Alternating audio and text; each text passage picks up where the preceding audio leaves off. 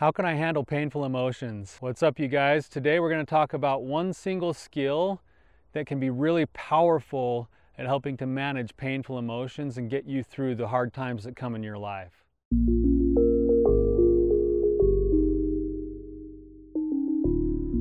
Hey guys, I'm Tyler, your wandering therapist. Excited to be here with you today.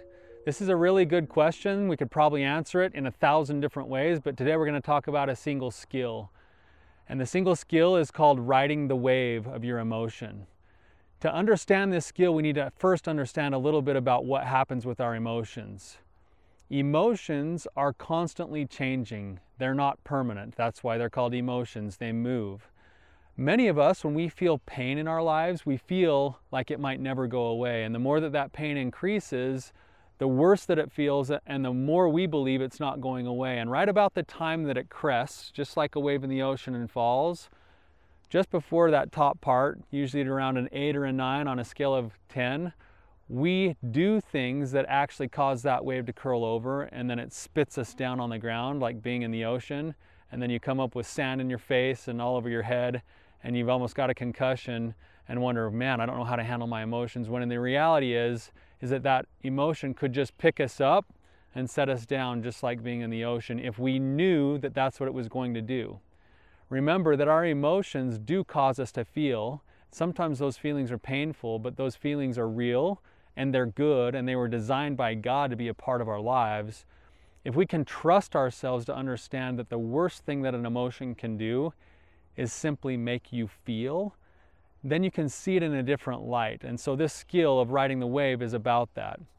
I was thinking about this in my own life, you guys. It's springtime right now in Utah, and you can see behind me, hopefully, the mountains behind me, where half of the mountains are covered with snow and the other half are starting to melt, and there's brownness there. And underneath that brownness, if you were to look really close, there's some green grass that's also coming up through there if you got up really close to it. The seasons are changing.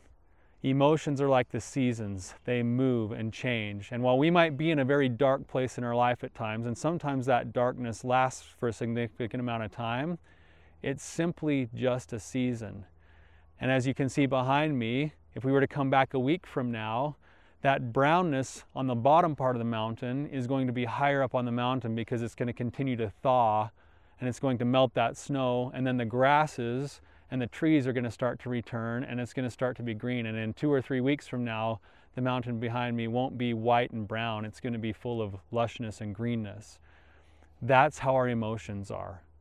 We can wait for our emotions to move, and during a painful emotion, we can consciously be aware of it. We can lean into it. We can accept it. We can ride that wave, and when it sets us back down, we can wait for the new wave of emotion, and sometimes that will be, the next wave will be joy or happiness, and then in those moments we can meet it with gratitude and we can enjoy that moment. And where I think some people get mixed up sometimes is we think that our emotions are all tied together. So if I felt a moment of deep joy, that means I'm going to have a moment of terrible pain, and that somehow those things are connected, when in reality I can have joy, and that's an independent moment of whenever the next moment of pain is going to be. Brené Brown talks about this idea. She calls it foreboding joy, where when we're in a happy moment, we almost don't want to allow ourselves to be in a happy moment because we think it's connected to then having to have a terrible moment. Those things aren't connected. We can stop and pause and be in the moment of joy and experience that moment of joy in an exquisite way, knowing that another moment might come later that's painful, but that those two things aren't connected, so we might as well enjoy the moment of joy.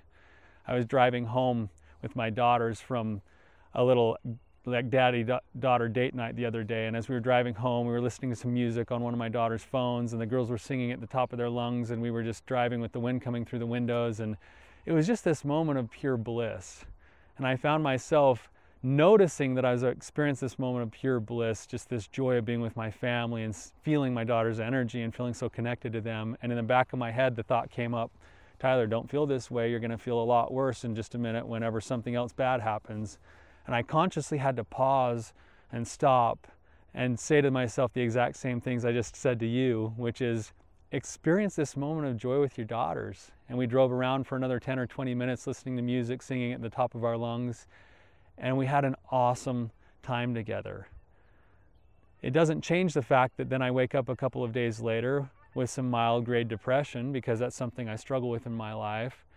And it also doesn't change the fact that I can't ride through that too. And the way that you'd use the Ride the Wave skill is this: when you're feeling any particular emotion, pause and notice what that emotion actually feels like.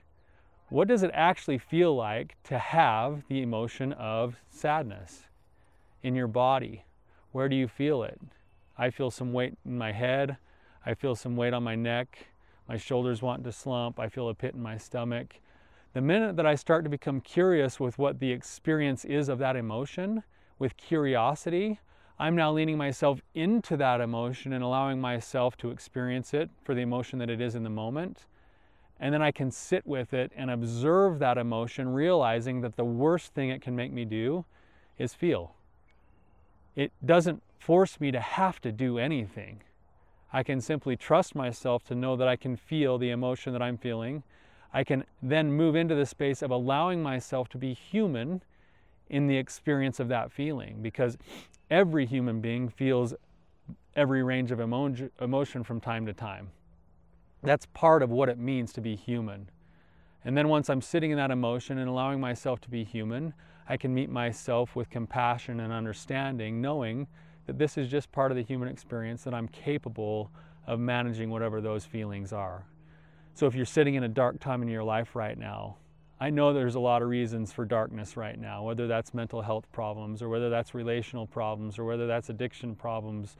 Whatever the problems are in your life, those problems are there. You can't control totally that they're there, whether they're of your own doing or of somebody else's, but you are capable of experiencing those things. And just like the mountains behind us, the snow will thaw, the cold will go away, and eventually it'll be met with a beautiful sunrise. And we can trust ourselves to experience not only the darkness, but to wait patiently for the sunrise, and then to experience the sunrise with exquisite joy and bliss. So whatever your challenge is in your life right now, know that I'm pulling for you.